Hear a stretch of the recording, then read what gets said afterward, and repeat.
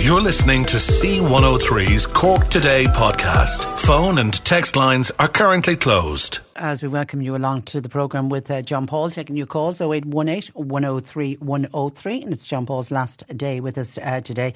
He's taking some early Christmas holidays, so be nice and kind to him today when you're calling. You can text or WhatsApp the programme as well to 0862 103 103, and of course our emails always open to you 24/7, CorkToday at c103.ie. And let me start with an email because it ties in with a story that is in all of the papers today, and this is to do with the JP McManus very, very generous donation to GAA clubs all over the country. And Charles has emailed the programme and said, Patricia, please don't think I'm a begrudger with what I'm about to say. And may I also preface my email by saying I'm a huge GAA fan and have been all my life. But with the amount of families who were homeless this Christmas and others who were struggling simply to put basic food items on the table, should JP McManus and his family not have considered giving the 1 million to every county in the country and let the local St Vincent de Paul Society or the local Lions Club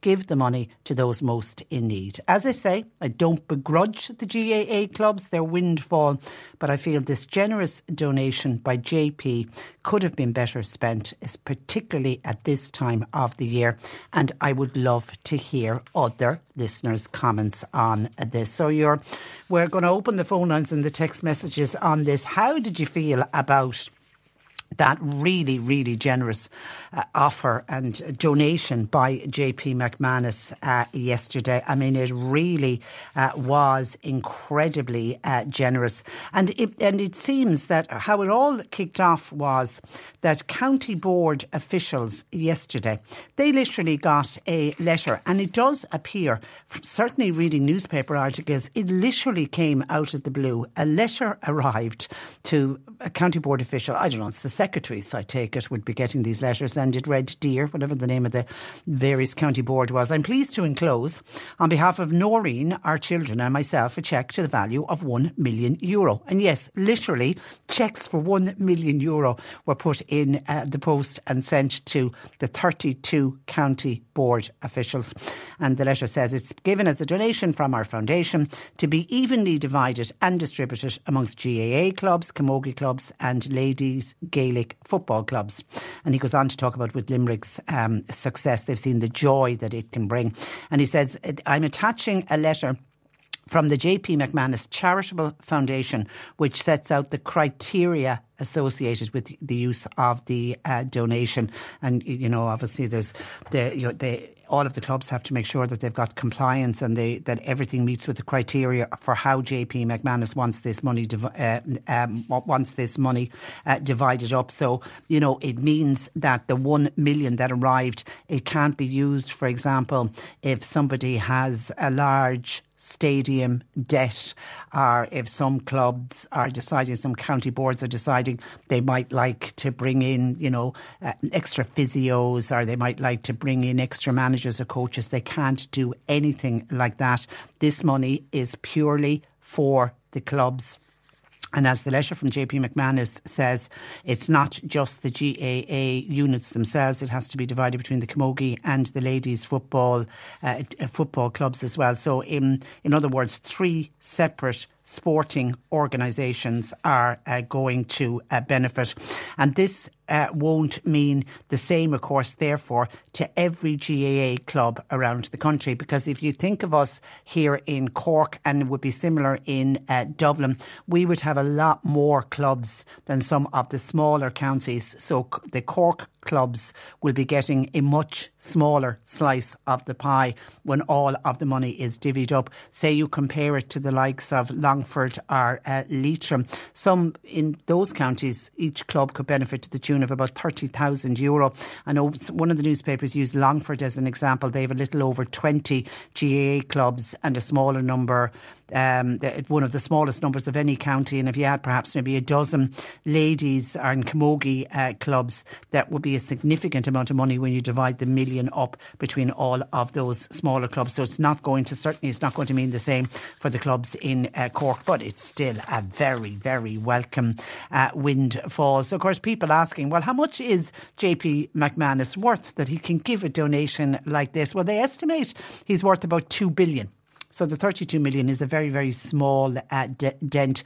And it's also, must be pointed out that this money that JP McManus has given to the GAA clubs, it's not coming from JP McManus himself. It's coming from the accounts of the JP McManus Charitable Foundation, and that's run by his wife Noreen and his daughter Sue-Ann Foley. And I mean, that particular charity foundation has given, I think, over 100 million out, and that's in the last 20 years. I mean, you've got cancer clinics and cancer charities that have benefited, youth services have benefited, University of Limerick, and of course in and around the Limerick area, they've hugely benefited from the JP McManus Charitable Foundation. But now every single GAA club in the country is going to benefit from it as well. Now, has there been critics of JP McManus? Well, there has. One of the main criticism is that he is a tax resident in Switzerland. So the argument is from some people yesterday, and has always been there, that he should be paying his income tax here rather than doing these acts of charity. And I did see on X, formerly Twitter, yesterday, Jennifer Whitmore, she's the Social Democrat TD, she was retweeting about this money that JP McManus was given to all of the GAA county boards, and she said, I know this is a stretch, but maybe just pay taxes here, you know, for all those less PR-worthy initiatives like education, healthcare and public transport. So there are some people that feel if he was a tax resident in this country, maybe he wouldn't have as much money to be given out. But he is a very, very generous guy, and people have hugely benefited. And, you know, even though I say he's given the 100 million in the last 20 years, there also has been a lot of talk. There's a lot of discreet donations done as well that nobody gets to hear anything about. But anyway, your thoughts and comments welcomed on JP McManus. From the GAA point of view, terrific news. But would you be with Charles, who was saying, if you have 32 million, Mr. McManus and family, maybe you could have looked somewhere else to donate it, maybe to the homeless charities, to the people that are going hungry. Societies of Vincent de Paul, hugely busy. We were talking about Cork penny dinners only yesterday, and they're struggling, and how Katrina Toomey is doing her best to make sure that every little child that comes through the door of penny dinners, some of them hand her their Santa letter, and she's trying to make sure that that she'll get the letters to Santa and that every child will get what they want this Christmas. So there is a lot of need out there. So would the money be better spent going somewhere else rather than going to sporting bodies? Your thoughts welcomed. 0818 103 103. But then Maura, and this is nothing to do with JP McManus, but this was a WhatsApp that came in just before I started the programme, and Maura says, I'm sure this won't be a very popular opinion, but I saw the queues, 3,000 or more people at the Capuchin Day Centre in Dublin this week. Now, they were queuing for, they give out the Christmas vouchers on this particular week every year, and that queue, they give out food every week, but the week that they give out the Christmas vouchers, the numbers absolutely swell. Anyway, Maura says, I simply do not accept that all those people are that badly in need. Surely some are taking advantage of the system where no criteria is applied. Could it be the same with penny dinners? The government have handed out billions of euro in budget funding, be it in cost of living, extra cost of living payments. They've gave double child benefit. There's been double Christmas bonuses. They've given out electricity energy allowances. The media is dominated by left-wing advocates looking for more and more handouts for people, while businesses are crying out for workers. My family, who live in the UK and in Europe, are absolutely amazed at the level of welfare supports that we give in this country. What about the people who get up early every single day and are working their butts off? maybe we'll just join the queue for all those freebies. And that is from Maura. And and I know for a lot of those vouchers that, the likes of the Capuchin Day Centre, they take people at face value. If somebody turns up and says, I have a need, they're not means testing them. They're not asking them to show their bank accounts. They're not asking them what's going on at home. They just accept that people only come when they really need to come. Are there scammers in the midst of that? There probably are some. A lot of people commenting on the very, very generous donation by JP McManus yesterday to the GAA. Finbar and Bantry says, well done to JP McManus. Now, please, could the GAA show all the matches for free? Why not? I wonder how the GA would react to that. And then someone else says, is that $1 million for every county? Yes, every county. And we are 32 county when it comes to the GAA. So €32 million in total was sent out in envelopes yesterday and a cheque arrived for $1 million to each of the county board officials. Someone else says by text, why should JP McManus donate money to things the government should be funding? It's his money. He's entitled to spend it as he likes. And Willie says, a fantastic gesture by JP McManus. Look at all the kids and the clubs that will benefit. I say to JP has looked after a lot of charities over the years and nobody simply knows about it. There's a lot of charity work done on the quiet. Fair play to him and his family in this country. What is it? Isn't it always the begrudgers? And that's from Willie. And Pat in Fermoy says, we know JP McManus is a very generous man and none of us know how much he has given to charity on the quiet. He possibly has given money to the organisations like the Societies of Vincent de Paul and the Lions Club that was mentioned earlier. And then I'm hearing this morning that some GAA clubs in Cork and in Dublin, as they have the largest number of clubs, are unhappy as they won't receive as much money as some of the smaller county clubs will. Pat from Moy says to them, don't look a gift horse in the mouth. That comes to mind for Pat in Fermoy. OK, that's some of your calls and comments. Keep them coming. 0818 103 103. Today is our final day, giving you a chance to win with C103's Christmas Covered. Your final chance to win a €500 Super Value gift card. We have to date given away €4,500. We have the last 500 to give away today. Eileen Murphy in Watergrass Hill was our winner yesterday. Will you be joining the list of winners that I have in front of me here in the studio? I'd love to be writing your name up on the board after 6 o'clock tomorrow. At some stage today, I will give you the cue to text or WhatsApp. You'll need to text or WhatsApp your name and address. Only do it though when I give you the cue to text and WhatsApp, because if you do it earlier, you won't be entered into the draw. One listener will join me on air, answer a question, get that question right, and you become today's qualifier and go forward to the draw that's made with Martina after 6 and your chance to win the very final €500 festive shopping spree. C103's Christmas Covered with Super Value gift cards, perfect for every occasion. They're available in store or online for e-gift cards that can be sent with a personal message. You simply search Super Value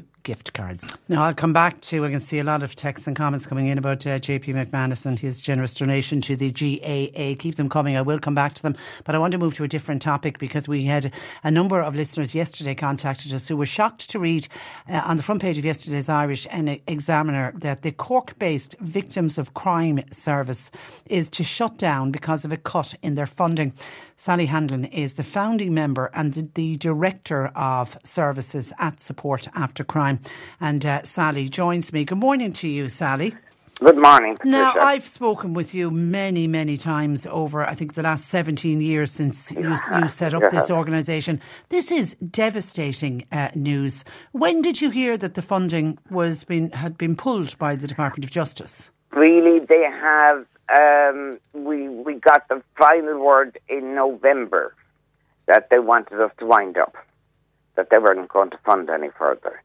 We had an idea from January.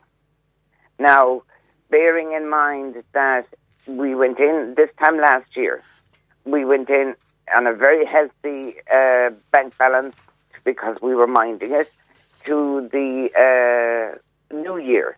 We had asked for additional funding to make the room where we see our people nice and pleasant and comfortable, and they gave us that money. Great.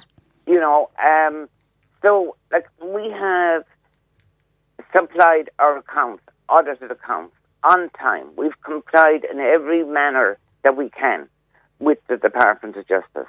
But I think in January, when they notified us that we're doing an on-site visit, that they had their minds made up. And at that on-site visit, did they highlight things to you that they weren't happy with, or things you could change?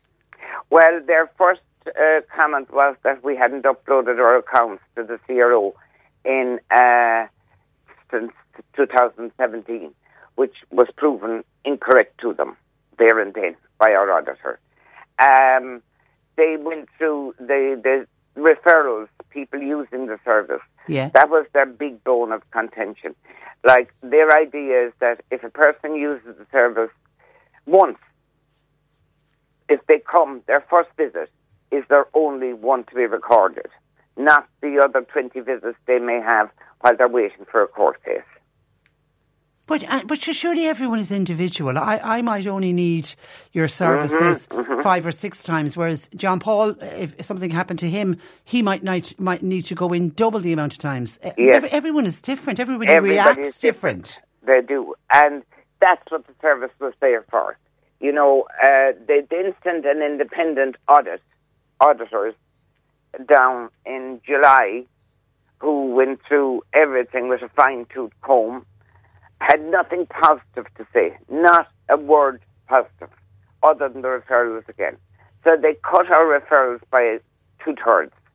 So therefore they made it not value for money. So they made it look like there's very few people using the service, yes, when the reality is very different. The reality is very different.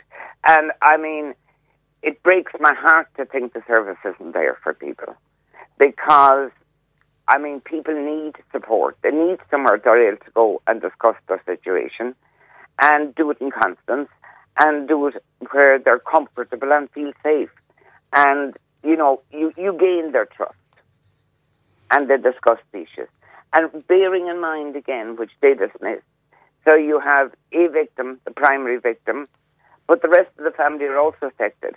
So you may have other family members coming with them or separately in relation to that one crime. And you've been offering the family members support as well? If they ask need for it, it. yeah. If they need it, yes. And in many cases they take it. And we were glad to give it. You know, now they have responded. I did an interview with Red FM yesterday morning. Yeah. And they responded back to say that, that there was governance issues, that there was expenditure issues, record keeping, which we thought we'd get 5 stars on, and service provision. What was the last one? Service provision. And that goes back to them saying you're not seeing as many people. But you're disputing that because you say that when people come for their second, third or fourth meeting, they're not counting that in. And I'm right in saying that you've accompanied people to court. We do, yeah. Because that going to court can be a hugely intimidating experience for somebody who has never stepped foot inside in a courthouse. So I think your service there, you obviously talk the person through what they will expect to see and hear. Exactly, yeah. And at no stage do you coach them in any way because their evidence is their statement that they've already made. So it's ensuring that they're entitled to a copy of their statement before they go into court from the guard. And, you know, making sure that because the statement may have been made 3-4 years ago, and yet that their evidence is based on that. So, again, those little tips, going in, being with them in the courtroom, you know, just being a presence for them there, that they know there's somebody on their side. Yeah, and I also know how important the victim impact statement is. Yes. And while you can't put words in anybody's mouth, you've been really able to help somebody in how to formulate. I mean, I've read over the years many fantastic victim impact statements, and I often think, God, may I never have to do one of them, but I wouldn't have a clue where you would start. Whereas you would be able to guide somebody in how to put that together. Yes, and what they can include. Oh, that's important. Yeah. So, like say, if the person is charged with, just say 5 counts of sexual assault, right? The victim must stick to those 5 counts. They can't go into anything else. Even though there might have been other incidents. Yes, okay. Yes, okay. Yes. So it's those are the tips that we would have been giving, and and wholeheartedly giving them. And I think the victim impact statements are so important. But it's soul destroying. And now that after they're putting us through a year of waiting, complying, begging, then they put out that spin that there was so much wrong. And you're disputing anything that they're saying is wrong. I am. And at the end of the day, we're not talking about millions to run your service, Sally. Not at all. 165,000. Yeah, like to you or I, 165,000 is a lot of money, but in the scheme of things from the Department of Justice, it's a very small amount, isn't it? It is, and I mean, we were so proud of ourselves. We have an excellent auditor, and we were so proud that we had everything. As I say, when they came down and they requested the different things, we had everything, and we thought we were going to get a glowing report. But unfortunately, we didn't, because they had another agenda. That's how. And you feel that agenda was there. Now they'll dispute that, and they'll say, look, that they went through it with a fine-tooth comb. But I'm also thinking 165,000. When you look at the amount of money that's spent on free legal aid, which is for the other side. Yes, and that's not questioned at all. Yeah. And is there any similar service? I mean, when you're due to close at the end of the year, or January, I think it is. Yeah. What happens then in February to a victim of crime? Will they have anyone that will be able to help them out? You see, there are specific services for sexual crime and domestic crime. Okay. And there's excellent services for them, based right around the country. But for general crime, for the burglaries or the assaults or the thefts or malicious damage, criminal damage, there's nothing. So I just hope that they have their ducks in a row and that they would have something in place as soon as good as we had been providing. Okay.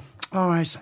We've contacted the Department of Justice, waiting on a statement, but no doubt we'll get the same statement that you got yesterday. Yeah, you get the same statement. And I mean, you don't. I mean, I know a lot of your workers are volunteers, and is there only 2 full-time staff?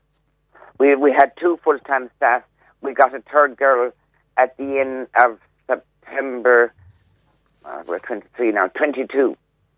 A part-time staff, but like again, they're out of work. They're out of work, yeah.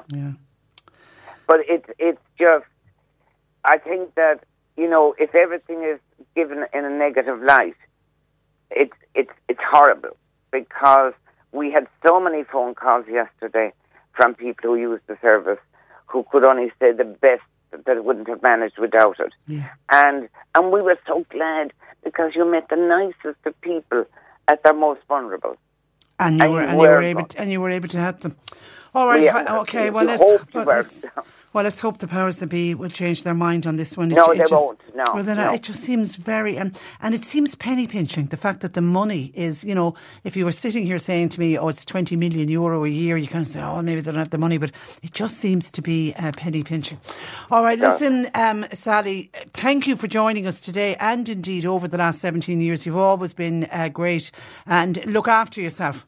I will, and Patricia, happy Christmas to you and all your listeners and your family. Many happy returns. Returns. Bye-bye. That is Sally Hanlon. That really is heartbreaking news. And anyone who's ever used support after crime will talk about that they only got through it because of the likes of Sally and her volunteers. But the powers that be will wait and see what the Department of Justice come back with. They've decided not good value for money. I really can't understand it. We'll await their response.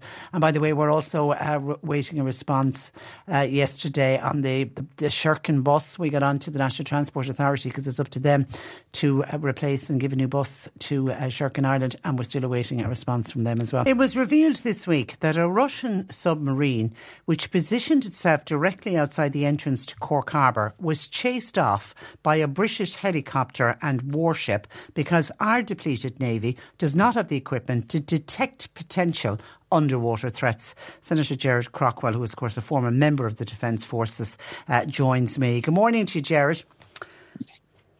Good morning. Trish, and good morning to your listeners. You're welcome. Now, just to get some background to this story, what is known about this incident? Because I believe it didn't happen last week. It happened about 6 months ago. That's correct. And I think very little is known. Somebody suggested to me the other day that if we asked the Department of Foreign Affairs, they'll tell us that the submarine was outside the 12-mile limit. And of course, Patricia, as anybody in Cork knows, we have no sonar, so we don't know how close that submarine came. Indeed, it could have sailed right up the lee for all we know. And it's a shocking state of affairs. And it's a sad state of affairs that a minister from Cork was in charge of the Defence Forces for best part of the last 14, 15 years. And Haulbowline is becoming a ghost area for ships. There were 9 ships there 9 years ago. There are 2 now that are serviceable, and it's a terrible indictment on our state. And that 12-mile limit that you mentioned, that's important because the Russian submarine wouldn't have been breaking international laws by positioning itself just outside that 12-mile limit. Isn't that correct? That's correct. All ships have the right of passage through international waters, and that includes submarines, so it would not have been a problem. But of course, we don't know where it was. All we know is, and we assume at this stage, that the British identified this submarine and that they called in their own people to look after the warship and helicopter that was involved. Which is really rather frightening when you think about the world we now live in, and it doesn't matter whose submarine it is. Coming into anywhere close to our country is simply something we should not have to accept or be able to accept. Why would a Russian submarine want to be so close to Ireland? Well, all we've got to do is look at the undersea cables that there are passing through the Irish Economic Zone, and something close to 97% of all of the data that is transferred between the United States and Europe passes through the Irish Economic Zone. So any bad actor or good actor, for that matter, will want to have access to and see what's going on under the sea around the Irish coast. And it is rather frightening that we're in a situation where we have no real oversight of the cables that are passing through our economic zone. Our Navy do a fantastic job, but they now only have 2 ships. And with 2 ships, what can they do? Yeah, and we are an island nation. We've the whole island to protect, and the Russians would be very aware that our Navy do not have the capability. Absolutely, you can be sure the Russians are probably listening to this broadcast as we speak. They are 100% aware of our limitations. They are 100% of our disregard for security and all things security. Indeed, only recently, the government has announced that they're willing to appoint a foreigner to the head of intelligence for Ireland. It is absurd beyond belief that we would think in these terms. I see Republicans talking about, isn't it great that the RAF and the British Navy are there to support us? This is outrageous stuff. Really, really, as a nation state, a republic that people died to create, we have let it run to rack and ruin from a security perspective. And when the British military came in to chase the Russians away, did they need permission to come into our airspace to get rid of the submarine?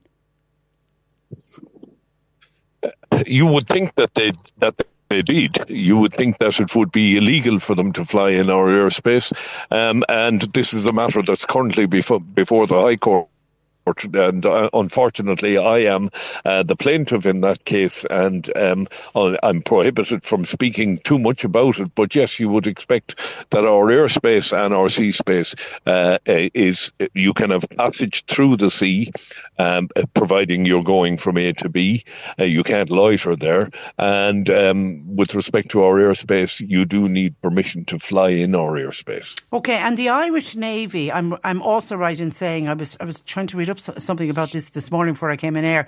We did have sonar equipment, didn't we, at one stage? There was a time where we could have picked up that submarine.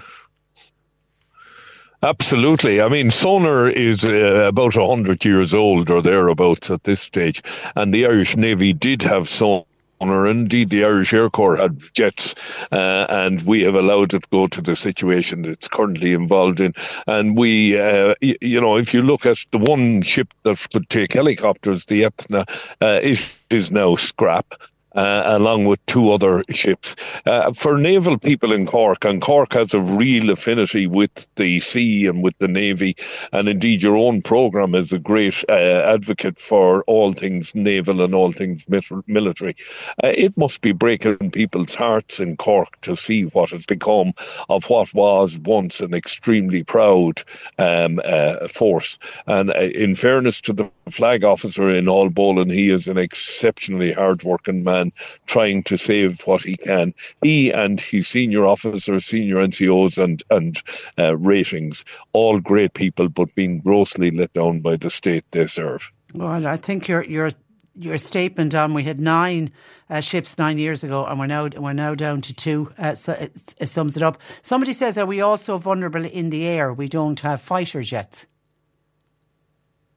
Absolutely. I mean, there is historical evidence, recent historical evidence, to show that anytime we are buzzed by an unfriendly source, we rely on our near neighbours to look after that for us. We have no sight. We don't even know if anybody is up there. If you turn off your transponder, either at sea or in the air, we don't know you're there. Thankfully, the British do.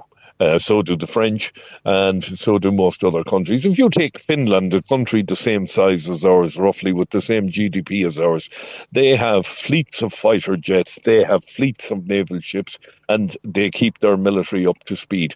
Up until recently, they were a neutral country. And if we're talking about neutrality, we should be capable of knowing what's going on within our own airspace, within our own economic zone. And sadly, we don't, and we depend on others. My colleague Cathal Berry refers to the Irish attitude to security as freeloading on the goodness of our neighbours. Wow.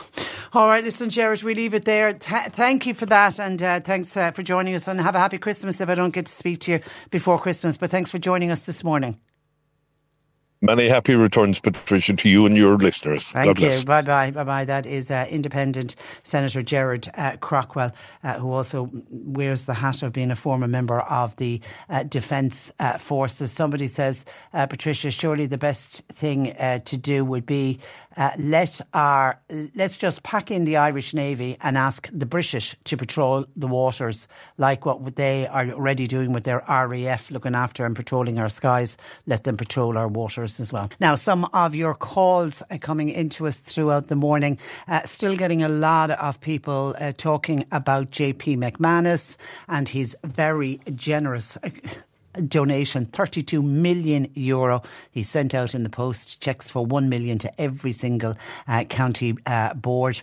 Somebody says, good luck and thanks to JP McManus. He didn't have to do anything. He didn't have to give a single cent. Maybe he's a wiser man than we actually realise. Yes, there is criticism that he could be paying his tax here, but what would that do? It would give more money to the government to waste on our behalf. It's his money at the end of the day to do with as he wishes.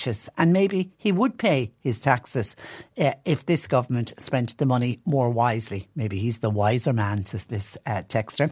Somebody else then agrees with Maura, who contacted us, and she said she was looking at the queues outside the Capuchin Day Centre in Dublin earlier this week, where over 3,000 people turned up. This for the weekly handout of food, but the reason that it was so busy this week is this is the week where they hand out food vouchers for next Christmas. I'm assuming there's some kind of vouchers that can be used in stores. Maybe I'm not quite sure what the vouchers are, but they always get an increase in their numbers, and Maura reckoned that not everybody in that queue needed the help, and there were some people abusing that service and similar services like it, like penny dinners and Vincent de Paul and Lions clubs, etc. Well, this list, no name on this thing. I agree with Maura. Those charities that are handing out freebies are wide open to abuse. Then they are saying and then the same people are asking the government for more.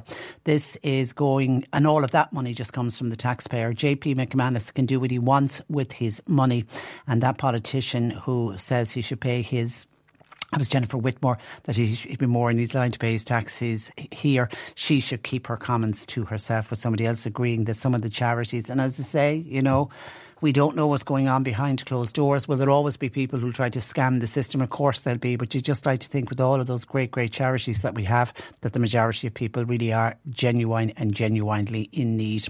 Hi Patricia, I come from the Midlands area of this country, and my little rural counties GAA clubs, I can tell you, have very little cash. My county hasn't won the All-Ireland since God was a boy, so it's harder to get much interest in any significant sponsorship at any level. When I moved to Dublin and then subsequently to Cork years ago, I was astounded at the available supports to clubs and to teams, particularly in the cities. JP McManus has offered an amazing uplift to all clubs all over the country. And it is true that the small rural clubs will receive a much better benefit than the more prosperous city clubs and clubs from big successful counties. And maybe that's exactly what JP McManus's intention was. He has offered a rare opportunity to those small, struggling rural clubs. And may I just offer a huge thanks to this very generous benefactor on making this unexpected Christmas gift. Yeah, and JP McManus, in the letter that he sent out to all of the clubs, is adamant. And there's even there's also another letter in with it showing compliance and show how they must divide up the club. But he says in the original letter that the money must be divided amongst all of the GAA, Camogie and Ladies Gaelic football clubs. So the smaller clubs in the smaller counties are the ones certainly that financially will do better. But I think that listener sums it up to some of those very, very small clubs. This will be a huge, huge boost for them. Someone else says, thank you for your text. Someone else says, he gave the money to the wrong people, says this texter. GAA have enough money. He should have given it to the needy or given it to hospitals. Hospitals could have bought equipment with it. He's given a lot of money to hospitals, can I say, over the years, particularly in Limerick. But anyway, I thank you for your comment. Hi, Patricia. I think JP McManus can do whatever he wants with his money. Remember, the GAA will give young people an interest and keep the GAA culture alive. It's a very, very generous contribution. It makes a change from the doom and the gloom we are constantly listening to. In fairness, the government gave out and handed out huge social welfare benefits with regards to the cost of living. So more has been done for those that are in need. Someone else says, if all the begrudgers did half of what JP and his family have done around Limerick, then they could moan.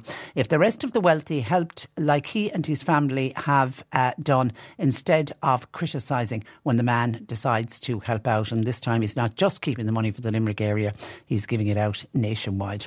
John says, Patricia, JP McManus can do what he likes. It's his money at the end of the day. But it's a pity he couldn't give it to people who really need it the most. The GAA, according to John, are a hungry organisation. When will they pay their players, for example, like the soccer players get paid? And yeah, it's an amateur sport, John. I don't know if we would ever see that happening in our lifetime.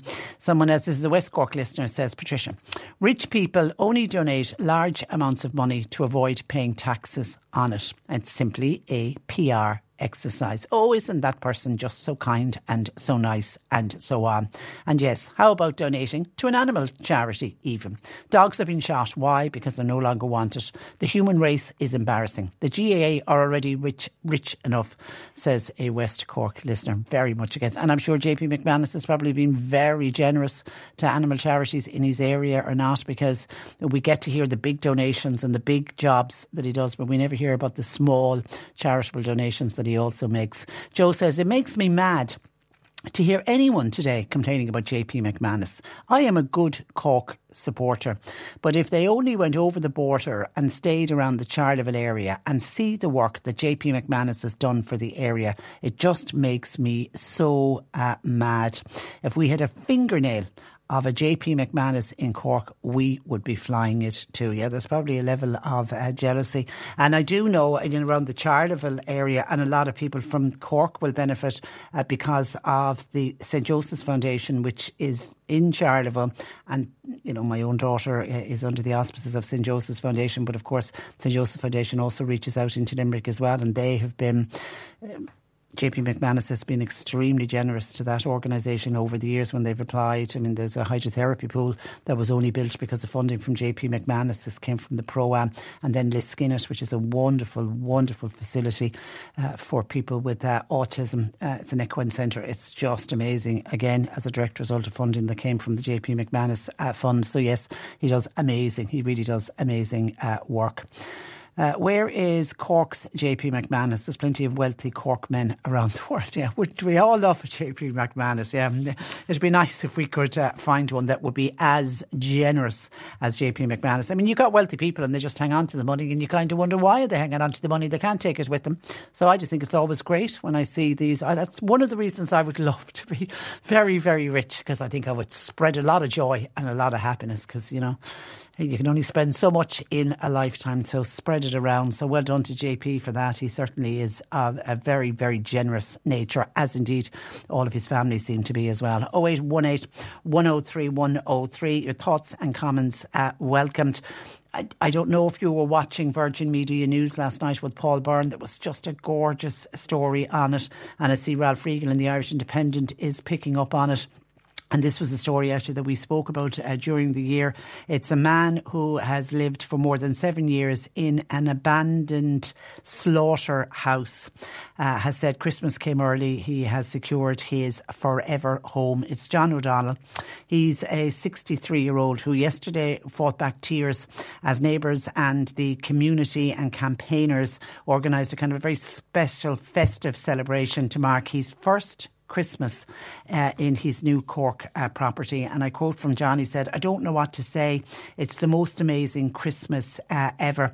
And yesterday he was presented with gifts. I saw a gorgeous hamper being handed in to him, and he was serenaded with Christmas carols outside his new front door. It was the school choir from the Terence McSweeney Community College. They came down to sing carols for him.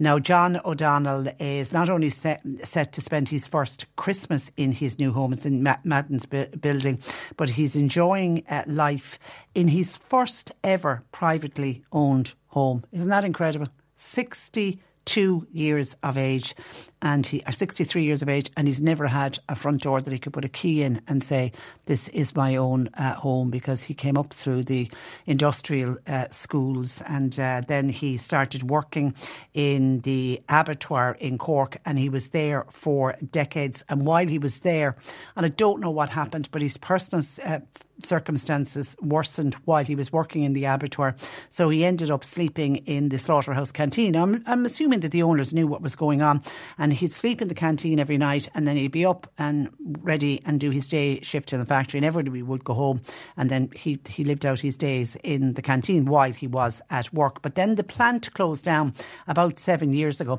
and John found himself with nowhere else to go, so he decided he'd stay on in the abandoned factory. And for the past 4 decades, the plant was the only home he had ever known. And he said his only comfort in life was his little pet dog.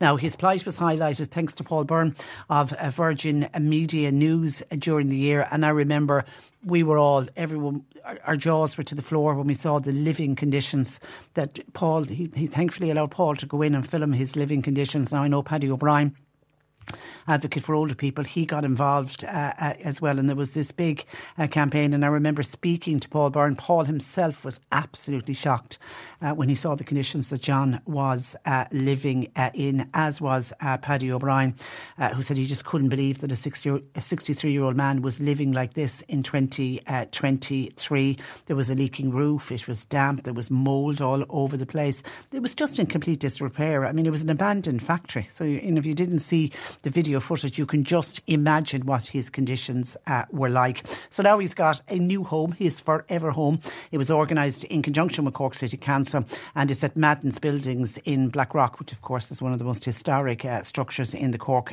suburbs. The house for John has been fully refurbished, and he actually didn't only move in yesterday. He got the keys in June, and he said, I was 40 years in the old place. That was in the abattoir. He says it was tough. He said, I used to walk around the fields, and then he said, I wasn't lonely, to be honest. I just got used to it. But he said it was very, very cold. God help him. When John's plight was highlighted earlier this year, he simply said, and I remember this was the line that really struck me at the time. He said, I don't want to be a bother to anyone. Like, if it isn't too much trouble, I'd love a little house of my own. But he straight away was jumping in, said, I don't want to be a bother to anyone, and God help him. He received a very warm welcome from the Madden's building community. They're a wonderful bunch of people who live in the Madden's building. They've been inviting him over for tea, and he's interacting with the neighbours. And I heard him saying yesterday, the neighbours across the road, there's a couple across the road who were great to him. There's a little Christmas tree gone up, and he's got the property festooned with Christmas lights. And he said yesterday to Paul, when he was chatting with Paul on TV, that he got his first ever Christmas card. God help him. God help him. And he's now looking forward to Christmas, and he's particularly looking forward to the festive season because he will have warmth and he'll have a little bit of comfort. You can't wish that man nothing but peace, tranquility, and a long, long life ahead of him. I really hope he lives to a ripe old age in the comfort of his home in Madden's Building. But well done to everybody who got involved to help out John. And I did hear Paddy O'Brien say he's fearful that there could be more Johns that we just don't know about. I mean, if Paul Byrne hadn't found out about John and gone and filmed him and gone and highlighted the story, poor John O'Donnell would be spending another Christmas in that slaughterhouse. But it's just a happy and a good news story for Christmas. 0818 103 103. Somebody says, hi Tricia, Madden's Buildings is in Blackpool. Did I say Blackrock? Sorry, it is in Blackpool. Yes, of course it is in Blackpool. And wonderful community there who are very much wrapping their arms around John and looking after him as it should be. You can text or WhatsApp to 0862 103 103. C103 Jobs. A cleaner is wanted in MICC school, that's in Dunmanway. Now it's a Monday to Thursday position from 4 p.m. to 8 p.m. and then Fridays it's from 1 to 5. CVs please to david.hayes at apleona.com. A cleaner is wanted for 4 hours per evening in another school in it's the same school, sorry.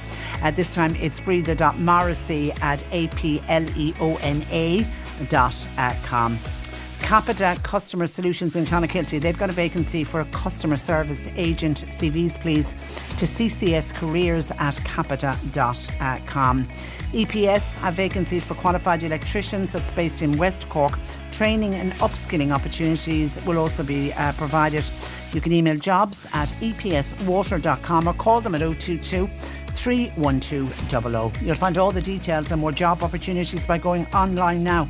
Just go to c103.ie/jobs for more. This is C103.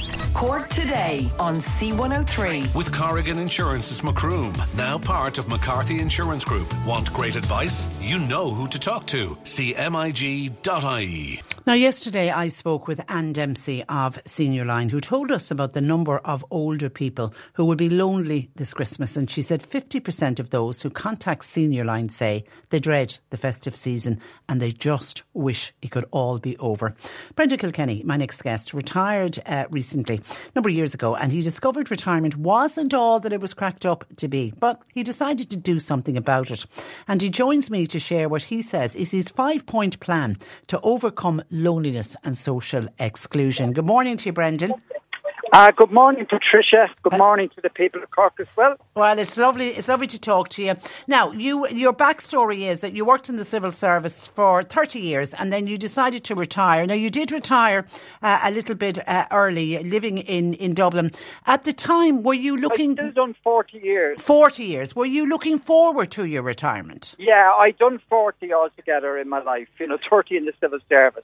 basically, I'd done my stint 40 years. I had no fear of retirement, despite what people say about it. I retired in the middle of COVID, but my eyes were opened because COVID has changed everything. And basically, I thought my social life was linked with my work. So I thought when I retired, I'd be going out with the gang every Friday night like I was at work. But they're now in the office 1 day a week. They're not there on a Friday. Everything has totally changed. There's not 370 there every day at all. So I had a wonderful 2.5 years playing pitch and putt, listening to all the records I never had time to listen to, read all the books I never had time to read. But there was something major missing. My mojo was gone.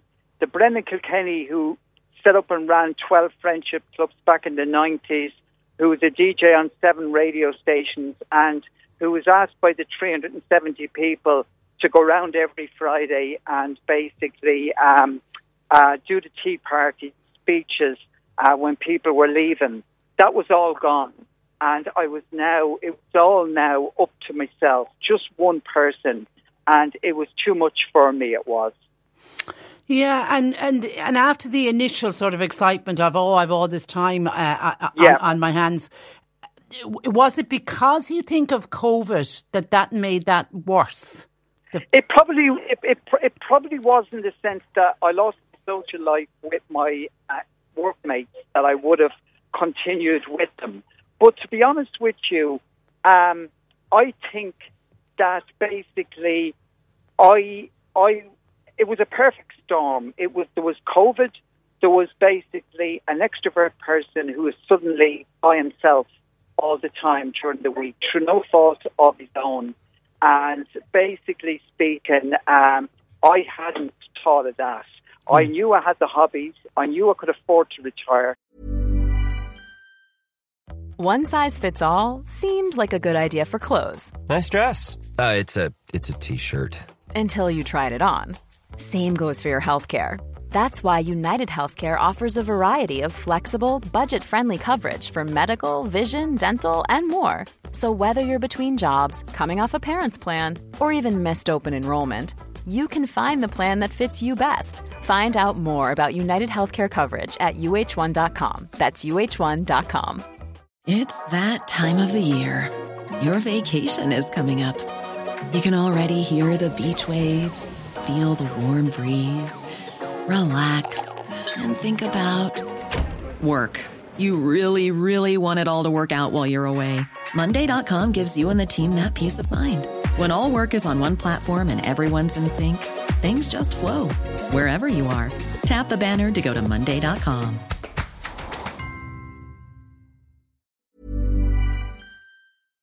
And I knew it was at peace with myself. But I never realised that the effect of not having hundreds of people around me like I used to would have on me, because I'm a very gregarious, outgoing you sound very much like a social butterfly, and suddenly your wings were clipped. Absolutely. And that's where the loneliness sets in. And do you feel in some way that it was actually starting to affect your physical health? See, it's very interesting you say that, because people always talk about the psychological, the mental aspect of it as regards lack of self-esteem, lack of confidence. But I've been on national radio television last week, and on national television I was sitting beside a woman, Professor Roseanne Kenny, who has written books on ageing and the physical effects of loneliness, etc. And the stuff that she said, Patricia, frightened me. Everything from heart attacks, strokes, all kinds of things. The body changes physically as well with this yearning for being around people. It has an effect physically. So basically, when I heard her, I was so glad, Patricia, that I got out of the 2.5 years where I was trapped.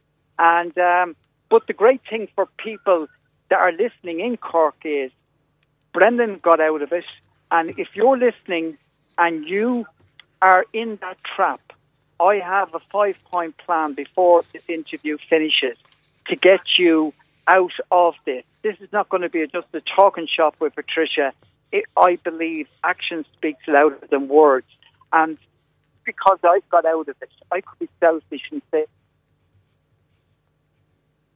all right, we're worried about this because Brendan is on a bus. Are you still with us, Brendan?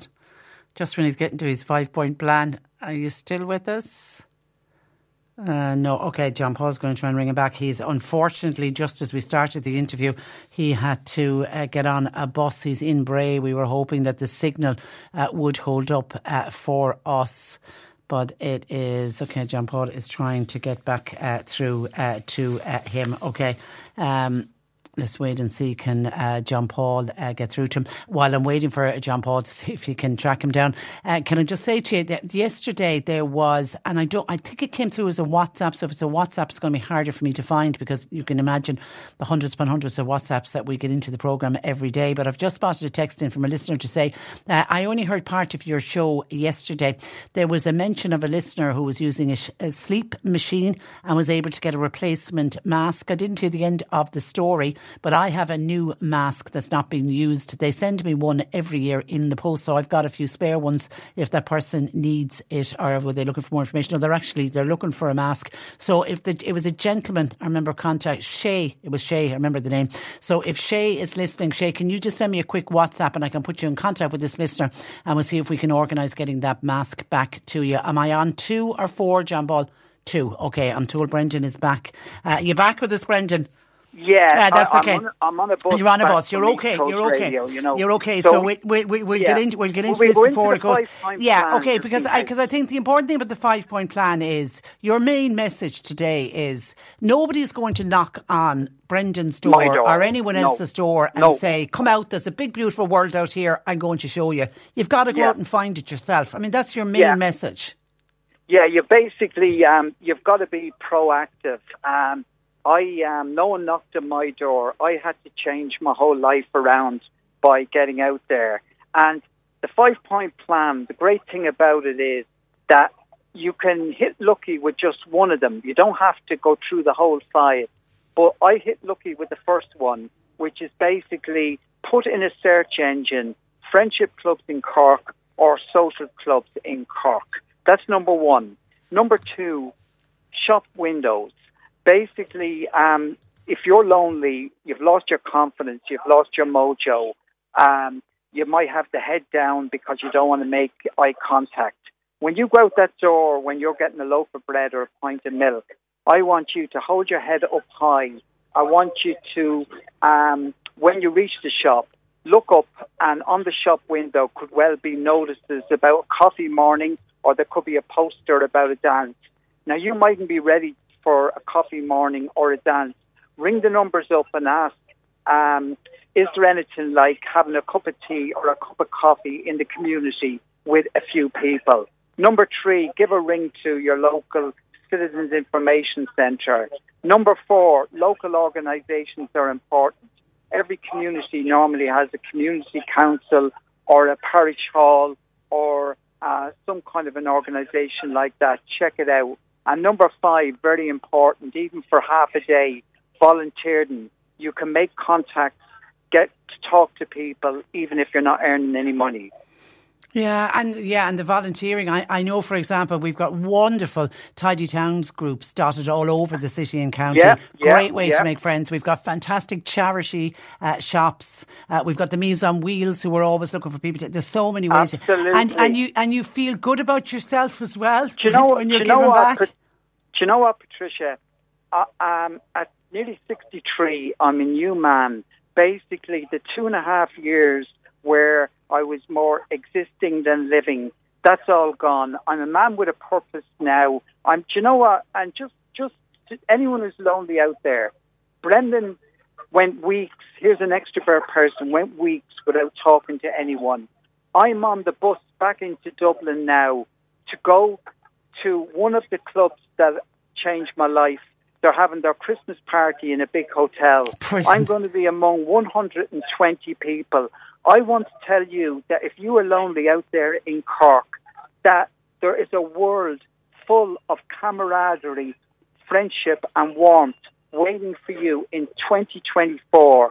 All you've got to do is, 1, admit you're a bit lonely, and 2, reach out, and there's a whole new world out there for you. That's fantastic. That is fantastic. And your motto is, it's okay to feel lonely, but it's not okay to stay lonely. Absolutely, well Patricia. done. Well done, well done. Listen, Brendan, it was a real pleasure speaking to you. Continued good luck on your journey, journey of life. And thank you for taking time out to talk to us today.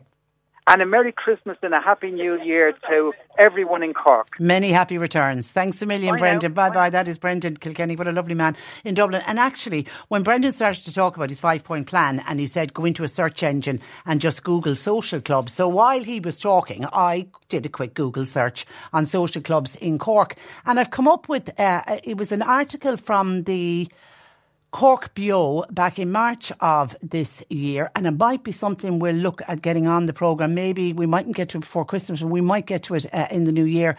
It is an it's online called corkclubs.ie, and it's a dedicated website for both young people as well as those who are retired to find something fun and interesting to do and to add excitement to your weeks. And it is a one-stop shop, and it features over 100 clubs and societies across Cork where people can find their favourite activities and things to do. Isn't that incredible?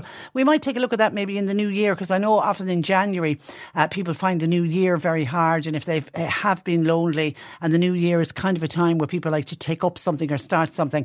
So I give John Paul the heads up on that, and we might try and track down the organiser of that. It's a gentleman by the name of Pat Hayes who set up that website back. And as I say, this is from March of this year, so that particular website may even have grown since then. But thanks to Brendan Kilkenny. Anybody else has suggestions on how you get out of loneliness, or if you find yourself in that position where you retire, you've been looking forward to it, and then suddenly it isn't all it's cracked up to be. And Amy in Mitchelstown says, Trish, isn't it great to see petrol and diesel prices coming down? Long may it last. Yeah, and I heard Barry on our news reference it earlier this morning as well. They've come down for a third month in a row, and the hopes that the reduction will continue into the new year. Price of a litre of diesel fell by 9 cents. Petrol went down by 8 cents. That was this month compared to last month in November. They're some of the biggest reductions motorists have seen in recent years. It's according to the latest AA Ireland fuel price survey. Petrol is now down from these are average prices. Obviously, they were hovering at about 180 per litre in November. They're down to 172, and diesel has fallen slightly more. They were at 181, and they're also down to 172. Prices of diesel now down about 13 cents since September, and petrol down by the same amount. And just 2 months ago, crude oil prices, of course, surged, and that was after the outbreak of the hostilities in Palestine, and that prompted a fear that we were going to have a huge jump in prices at the pumps. And in September it did start to go up. There was a litre of diesel back in September was at 185, and it was the same price. Petrol and diesel were coming in at the same price, on average 185.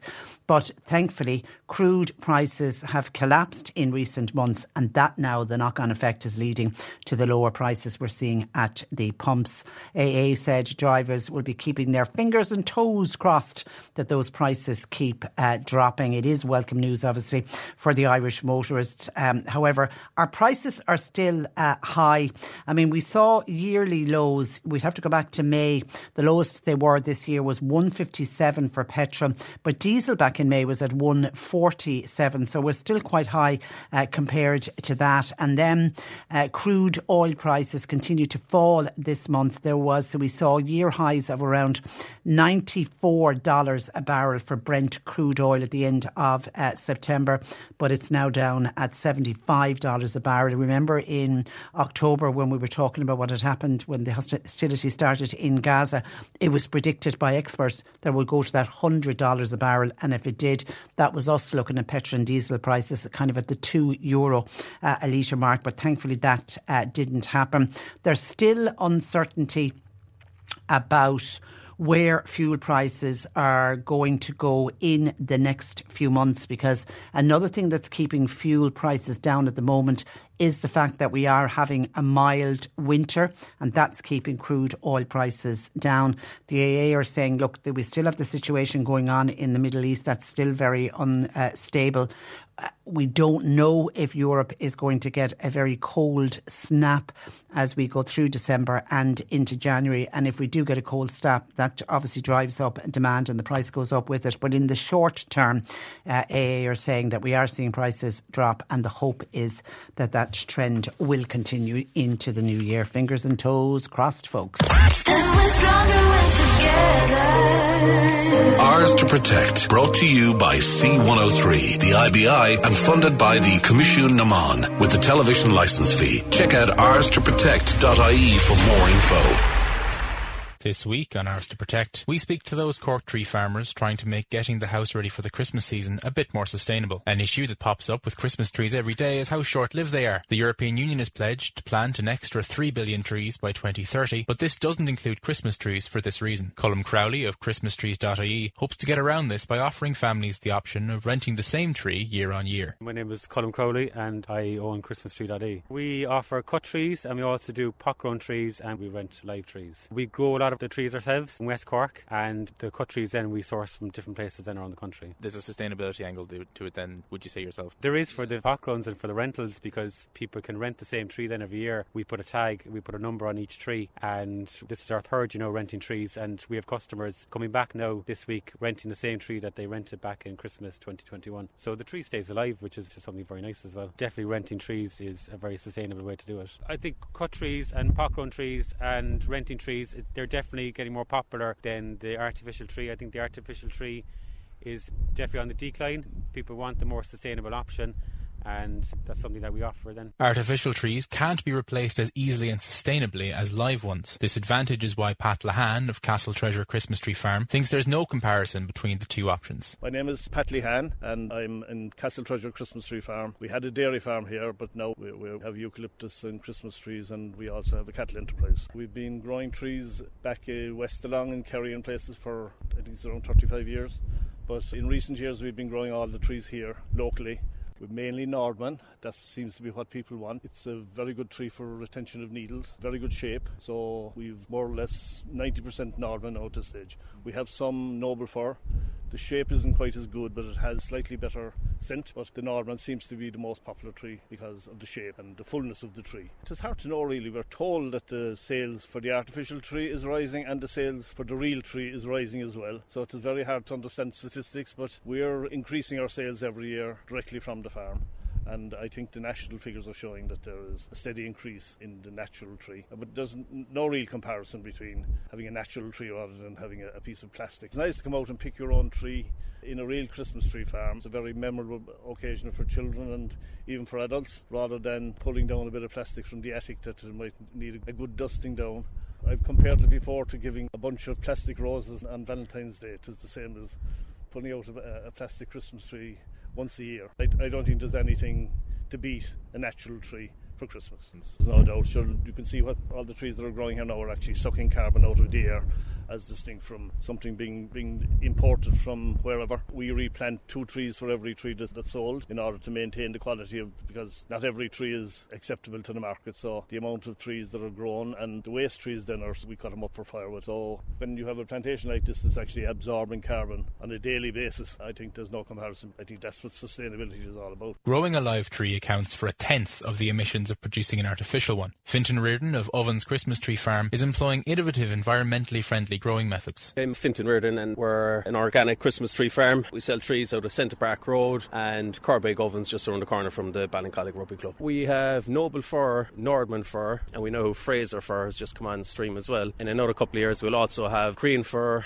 Balsam Fir and a small bit of blue spruce as well. They're very popular North American trees, so we'd love to have a variety of all different types. It just makes it more fun for customers to come out and choose a tree on the farm or down here in Centre Park Road. It is all year around the summertime is just as critical as the harvest season, because the trees start growing May and then they harden up around July, so we've kind of small window. It's all about timing, getting everything done at the right time to make sure the trees grow in a nice symmetrical shape. Obviously, you don't want them to get too wide, you don't want to get them too tall, too stocky, so it's very, very critical. We've also put a lot of work into using more traditional methods for, let's say, removing herbicides. Like we've Shropshire sheep that graze around the trees. It was a lot of work at the start, but it's well worth it now, pays off. We now work in a much healthier environment, and all our surrounding the environment is much better as a result as well. To learn more about sustainable Christmas trees, check the show notes of this episode. Ours to Protect, brought to you by C103, the IBI, and funded by the Commission Naman with the television licence fee. Check out ourstoprotect.ie for more info. C103's Christmas coverage. With SuperValue gift cards. Perfect for every occasion. Available in store or online for e-gift cards that can be sent with a personal message. Search SuperValue gift card. And it certainly would feel like Santa Claus will come a little bit earlier if you got a €500 SuperValue gift card, and that's what's up for grabs. Our final one today. You can stop texting and WhatsApping. We have selected our qualifier today, and it's Colin Murphy in beautiful Kinsale. Good afternoon, Colin. Hello to the beautiful Patricia. Thank you very much. And is it a nice day in beautiful Kinsale today? It's no, it is not. It's misty and dreary, but it's getting even brighter. Yeah, there's a lot of fog here today, actually. Oh, is there? Okay. Yeah. It's very mild, though, isn't it, for this time of year? It is mild enough, though. It's mild. You could walk around with a light jacket on, yeah. Yeah, that's it. Okay, I've got a question for you, Colin, okay? Okay, answer this question. Well, we'll help you out if you need a little bit of help. Okay, the PlayStation 5 games console is made by which company? Is it A, Panasonic, or B, Sony? Or Sony. It is, of course. You didn't need any help at all. Well done, Colin. Excellent. Okay, and obviously in Kinsale, you've got a really good SuperValue in Kinsale. We do. It's a super one. Is it? Super. Yeah, SuperValues are great. So 500 should go on a long way to getting in all the bits and pieces for Christmas. Oh, 100%. Absolutely, could do it. Definitely. That's why I texted all week. So I got lucky today. Well, you got lucky today. Okay, thank you. Stay tuned, and after 6 today, keep that phone on and charged. Okay. Phone is on and charged, Patricia. Thank you and have a wonderful day. And you too. Merry Christmas to you. Awesome. Take care. Thanks very much. Bye. That is Colin Murphy in Kinsale, our latest qualifier, and now goes forward to the draw. Now we need another qualifier this afternoon with Nick. He'll do it all over again. Martina will do it again, giving you another opportunity to enter, and then someone gets that call back after 6 when Martina will tell that lucky listener that they have won a €500 festive shopping spree for C103's Christmas covered with the SuperValue gift cards. They are perfect for all occasion. They're available in store, or you can go online for the e-gift cards.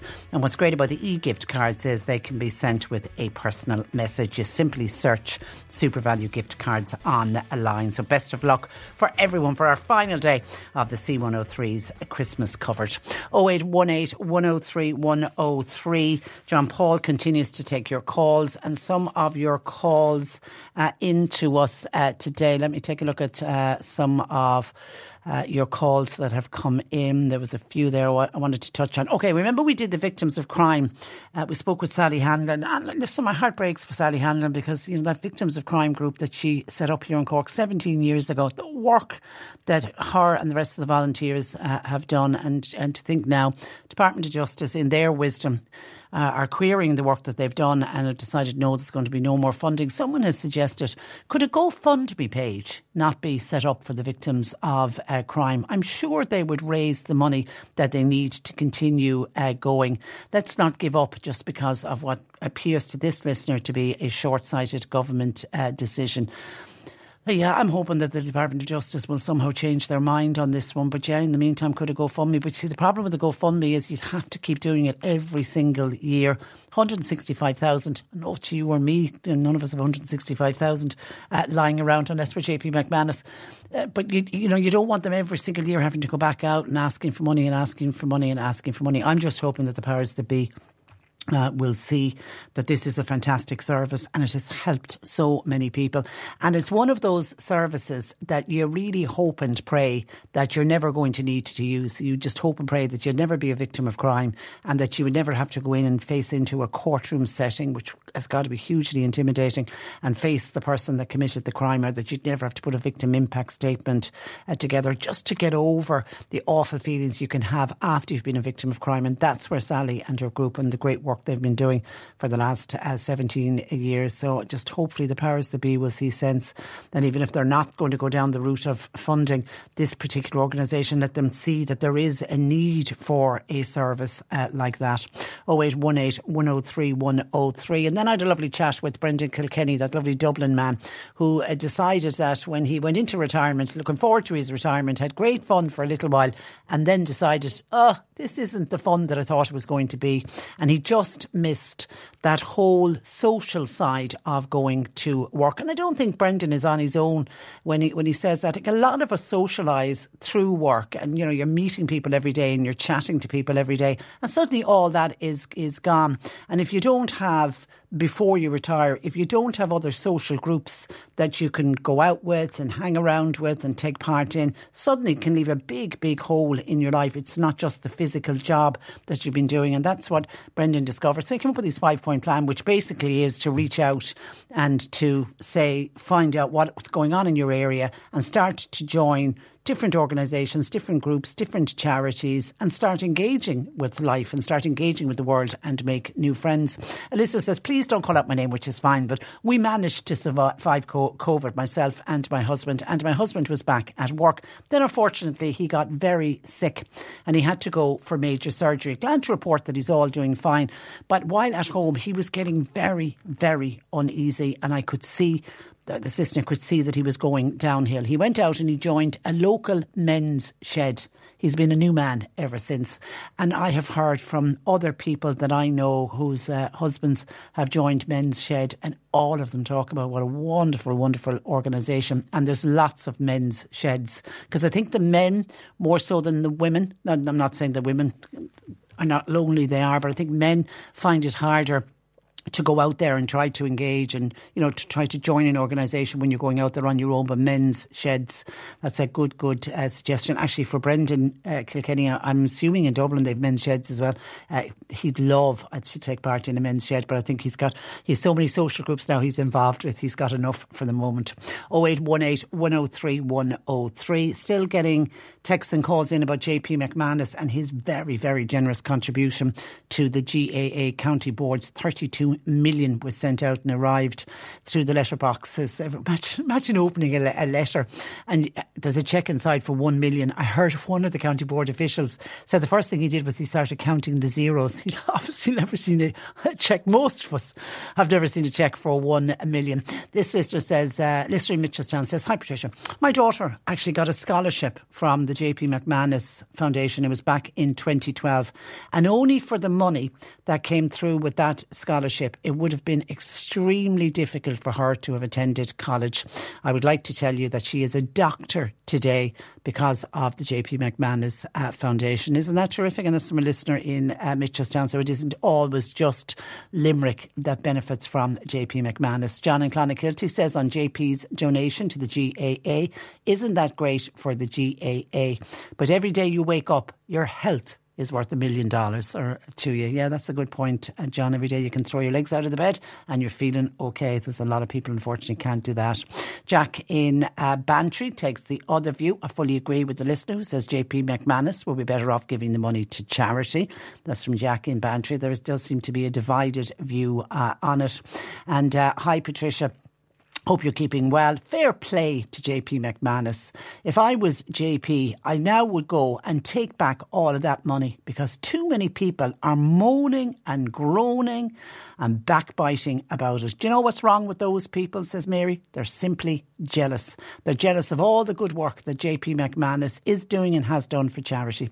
Can I wish you all a very Merry Christmas? And that's from Mary, who's texting us from Limerick. So she's somebody who really knows the great work of JP McManus. Many happy returns congratulations to you, Mary.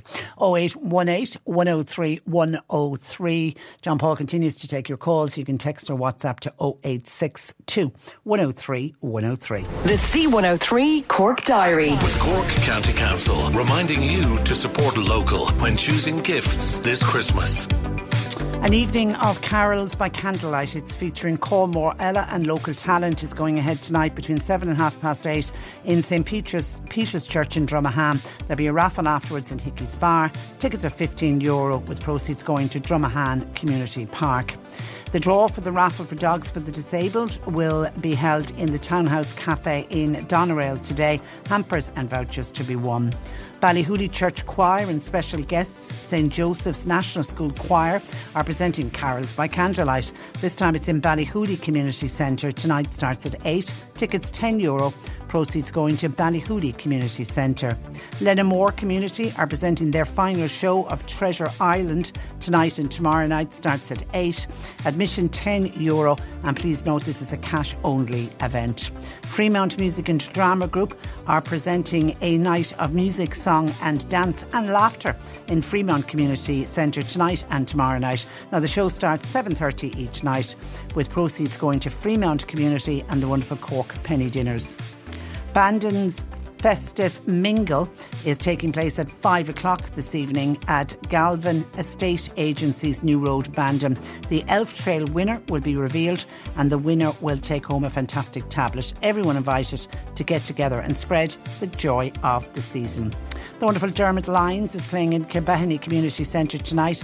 Dancing from 9, mission €10, and the usual teas will be served. You can make your Christmas great with Mallow GAA Bingo tonight. That's at 8 o'clock. And if you're checking within Chicken Vindaloo, 52 calls, and that's with a jackpot of €7,400. Bingo is on in the store in Kildallery Creamery Yard tonight at 8. Jackpot €3,005. And finally for tonight, a busy community diary for this Friday.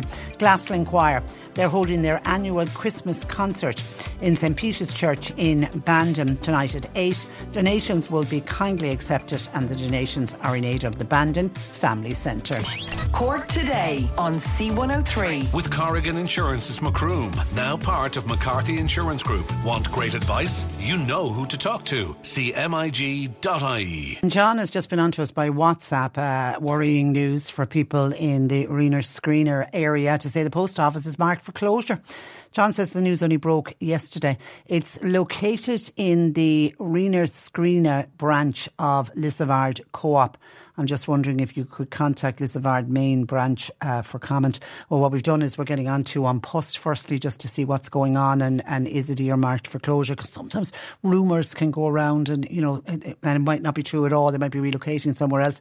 But leave it with us, John, and we're getting on to An Post to see if we can get confirmation of that. But it is a worry. I know we only recently had the one in Crosshaven, which is due. We might try and get an update on that as well. That's due for closure at the end of the year. And An Post, in fairness to them, are trying to get somebody to take it over, but if they can't get somebody to take it over, some of these post offices unfortunately close, and it's only then communities really realise the service that they have lost. That's why use it or lose it. We're always saying it.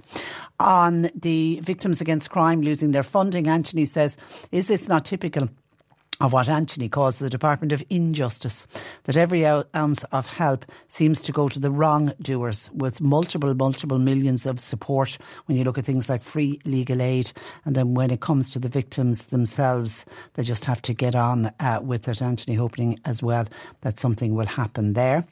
Hi Patricia, on JP and Noreen McManus, they give plenty of money to charity. Will you please tell all the moaners and groaners to your programme today to get a life?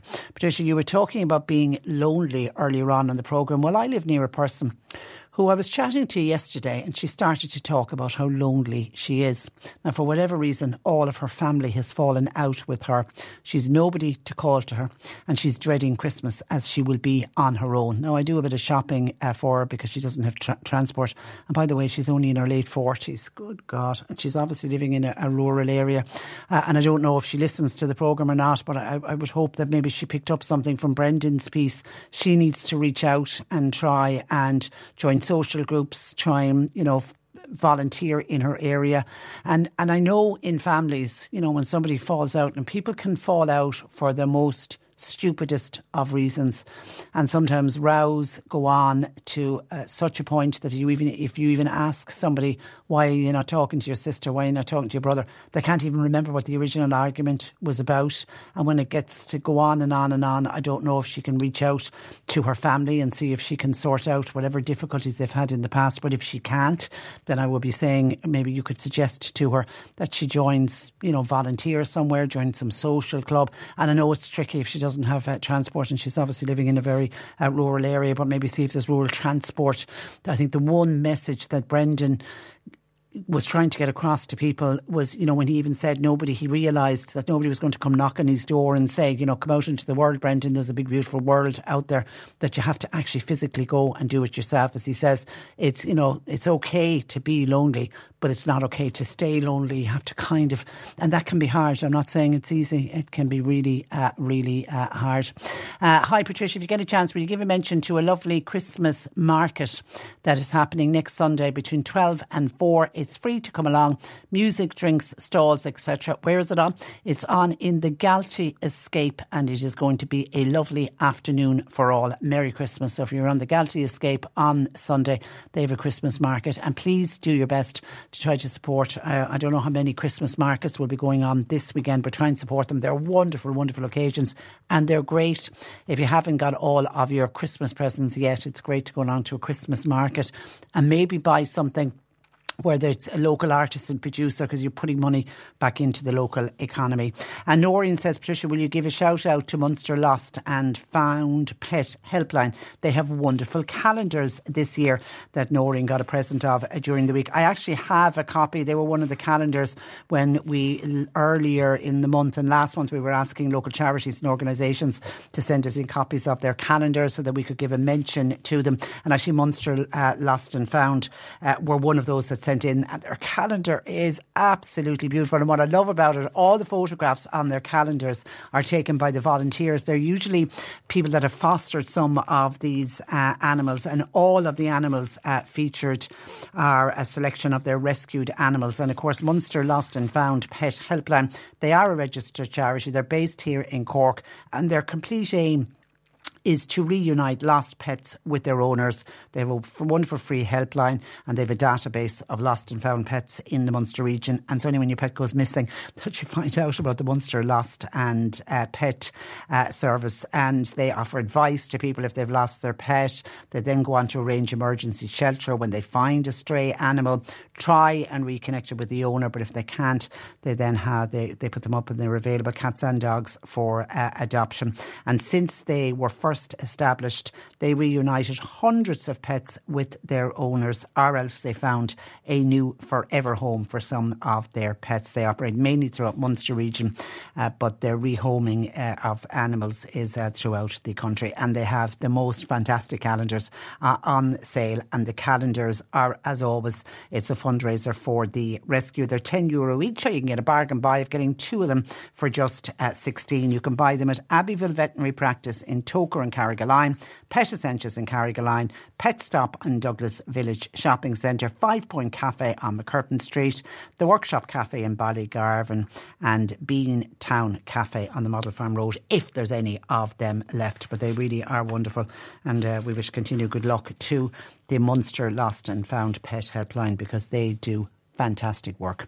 0818 103 103. Word of warning, by the way, if you're still buying Christmas presents, please, please, please beware of scams that are still doing the rounds. And one that I've noticed on Facebook, I copped straight away there was a scam, so I obviously didn't click on it, but it seems hundreds of other Irish consumers have been scammed. It's by a counterfeit website offering well-known perfume brands at extremely cheap prices.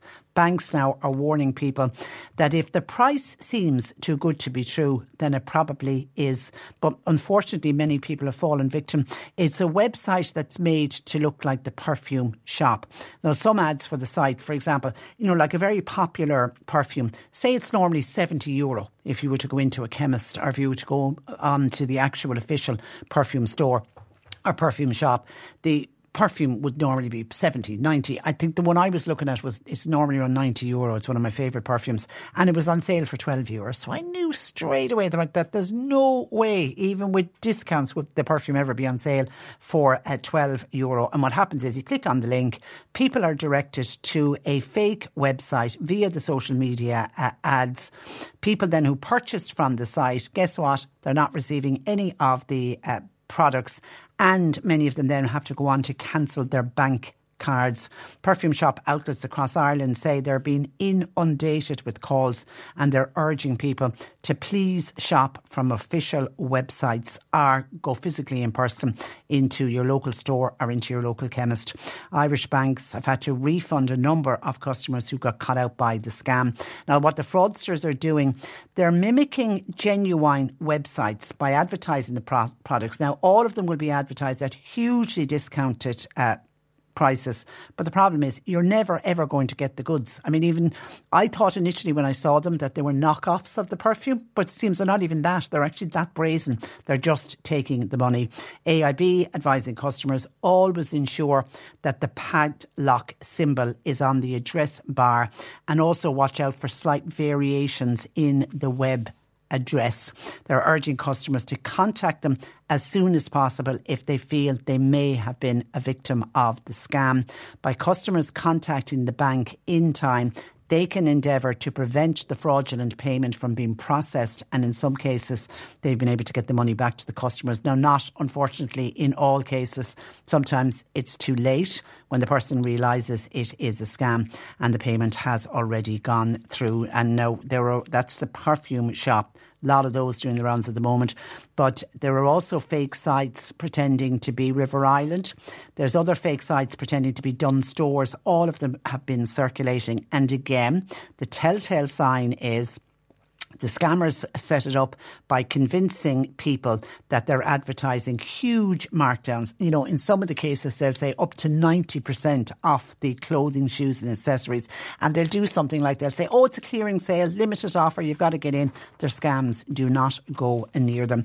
And another scam that is worthy of a mention, because it's a new one that I haven't heard of before, and it has forced Irish undertakers to come out because they've discovered they have become the latest victim of online scams after fraudsters began copying details of live funeral streams, and then they're getting people sucked in and they're demanding credit card details.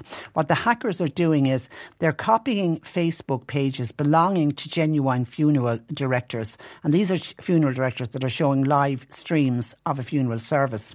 The hackers then duplicate the notices of the death notice and the live streams, and then they're asking unsuspecting viewers for credit card details in order to continue watching the service. Some undertakers say that they have been contacted by a number of people who had encountered the hackers trying to get them to pass on their credit or debit card details in order to continue watching the funerals. You will never be asked to pay for a live stream of a funeral, and that, I think, since COVID times, that has become particularly popular now. I mean, I think every funeral I have been to since COVID, there is always the option of it being streamed online, and I do think it's a lovely thing, because by streaming it online, it's certainly it's certainly wonderful for people to be able to tune in from all over the globe. And you know, before we never had that access. If somebody died abroad, or your family members who can't come home for the funeral, or indeed in other parts of the country, or if you were unwell and you weren't able to go to the funeral, you'd be able to sit at home and watch it. But please be aware of that.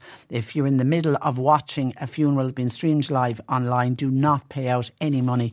They are scam artists. Movie suggestions from Mark Malone, our movie reviewer. Good afternoon, Mark. Oh, hi. You're welcome. Now, I'm looking forward to this because I really want to see this movie. This is Wonka, and you went along to see that, and you also went along to say, please don't destroy The Treasure of Foggy Mountain, which is a bit of a mouthful of a name of a movie. Let us start, though, with a quick trailer from Wonka. It's time. Did you always want to make chocolate? When I was your age, I wanted to be a magician. Incredible. Exquisite. The best in the world. Prepare to be amazed. Wonka could change all their lives. You promise? I could do better than that. Now, I suppose for a lot of people, certainly me, I always associate Willy Wonka with Christmas because of Willy Wonka and the Chocolate Factory and all of that. Mm-hmm. So this is a brand new movie, Wonka. Now, it's not a remake of the old... It's not a remake, but it is a prequel. Okay, so it's before Willy Wonka. So it's the same character that Gene Wilder played in the original film. But he's younger. But very much younger, and a very different personality, because the Willy Wonka one with Gene Wilder, I mean, that Wonka was a strange and very, very twisted man, let's face it. But we don't see that here. We have a very, very different... Life has hardened him. Exactly, yes. There are hints to it throughout the film as to why maybe he changed at some stage. But this is a very naive, innocent, very loving Wonka. Now, the original film with me, I mean, I presume, like you say, you regard it very much kind of a Christmas movie. It's a classic. I presume you loved it, yeah. I loved it. Well, I've never been a huge fan. I've liked it, but as a kid, of course, it freaked me out because, as you know, what he does to some of those kids when they get, thrown into those kind of chocolate fountains or whatever, and we don't really know kind of for a while what's going to happen to it. It used to terrify me, and and even as an adult, I found it difficult to warm to it, and I don't know why. But I always thought maybe it's just a little bit too weird and too odd for my liking. I don't know. There was a remake a couple of years ago, back in 2005. Tim Burton made a version called Charlie and the Chocolate Factory with Johnny Depp, which you might remember. Great.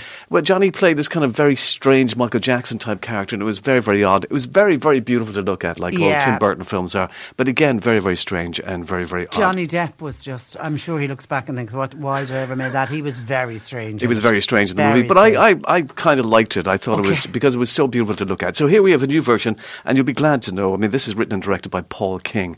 Now, Paul King has brought us two of the best movies of the past 10, 15 years.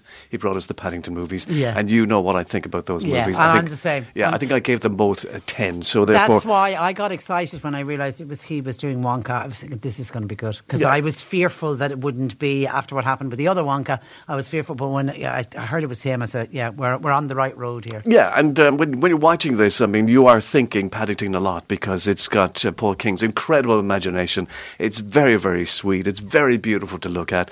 It has some extraordinary kind of musical sequences throughout the film. Now, look, don't get me wrong, it isn't perfect, but I think, when we approach Christmas, I think I'm glad I saw it on the big screen. It is a very, very lovely, and I enjoyed it very, very much indeed. So we meet Timothée Chalamet, who, again, is very, very popular at the moment, and he is somebody I admire very, very much indeed. I think he's a fine actor, and he is very, very good here, I'm glad to be able to say. Not the greatest dancer, maybe, and so maybe with a little bit of direction, I think maybe he could have been a little bit better, but other than that, he can sing, and he's very, very good in it, because when we meet him, he's a young man, he's a chocolatier / magician, and his chocolate is kind of, he considers it certainly, and many who do eat his chocolate consider it to be the best there is.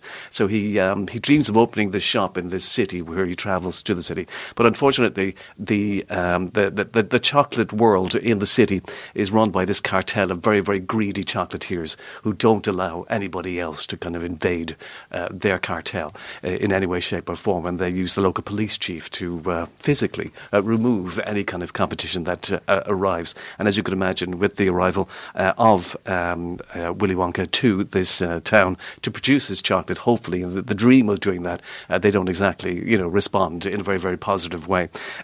He arrives in the town, he has no money, he meets Olivia Colman, and Olivia Colman is running this laundrette, and she offers him a place to stay as long as he signs a contract. But unfortunately, he doesn't read the small print because he can't read. And unfortunately, he ends up living in the basement with many others who too have written that contract, the small print, which unfortunately means that they owe Olivia Colman thousands upon thousands of pounds, which they can't pay. So therefore, they've got to work in slavery in the basement. So she's a meanie. Very much so, yeah. And but she's also very good because, of course, she's always very good at everything that she does.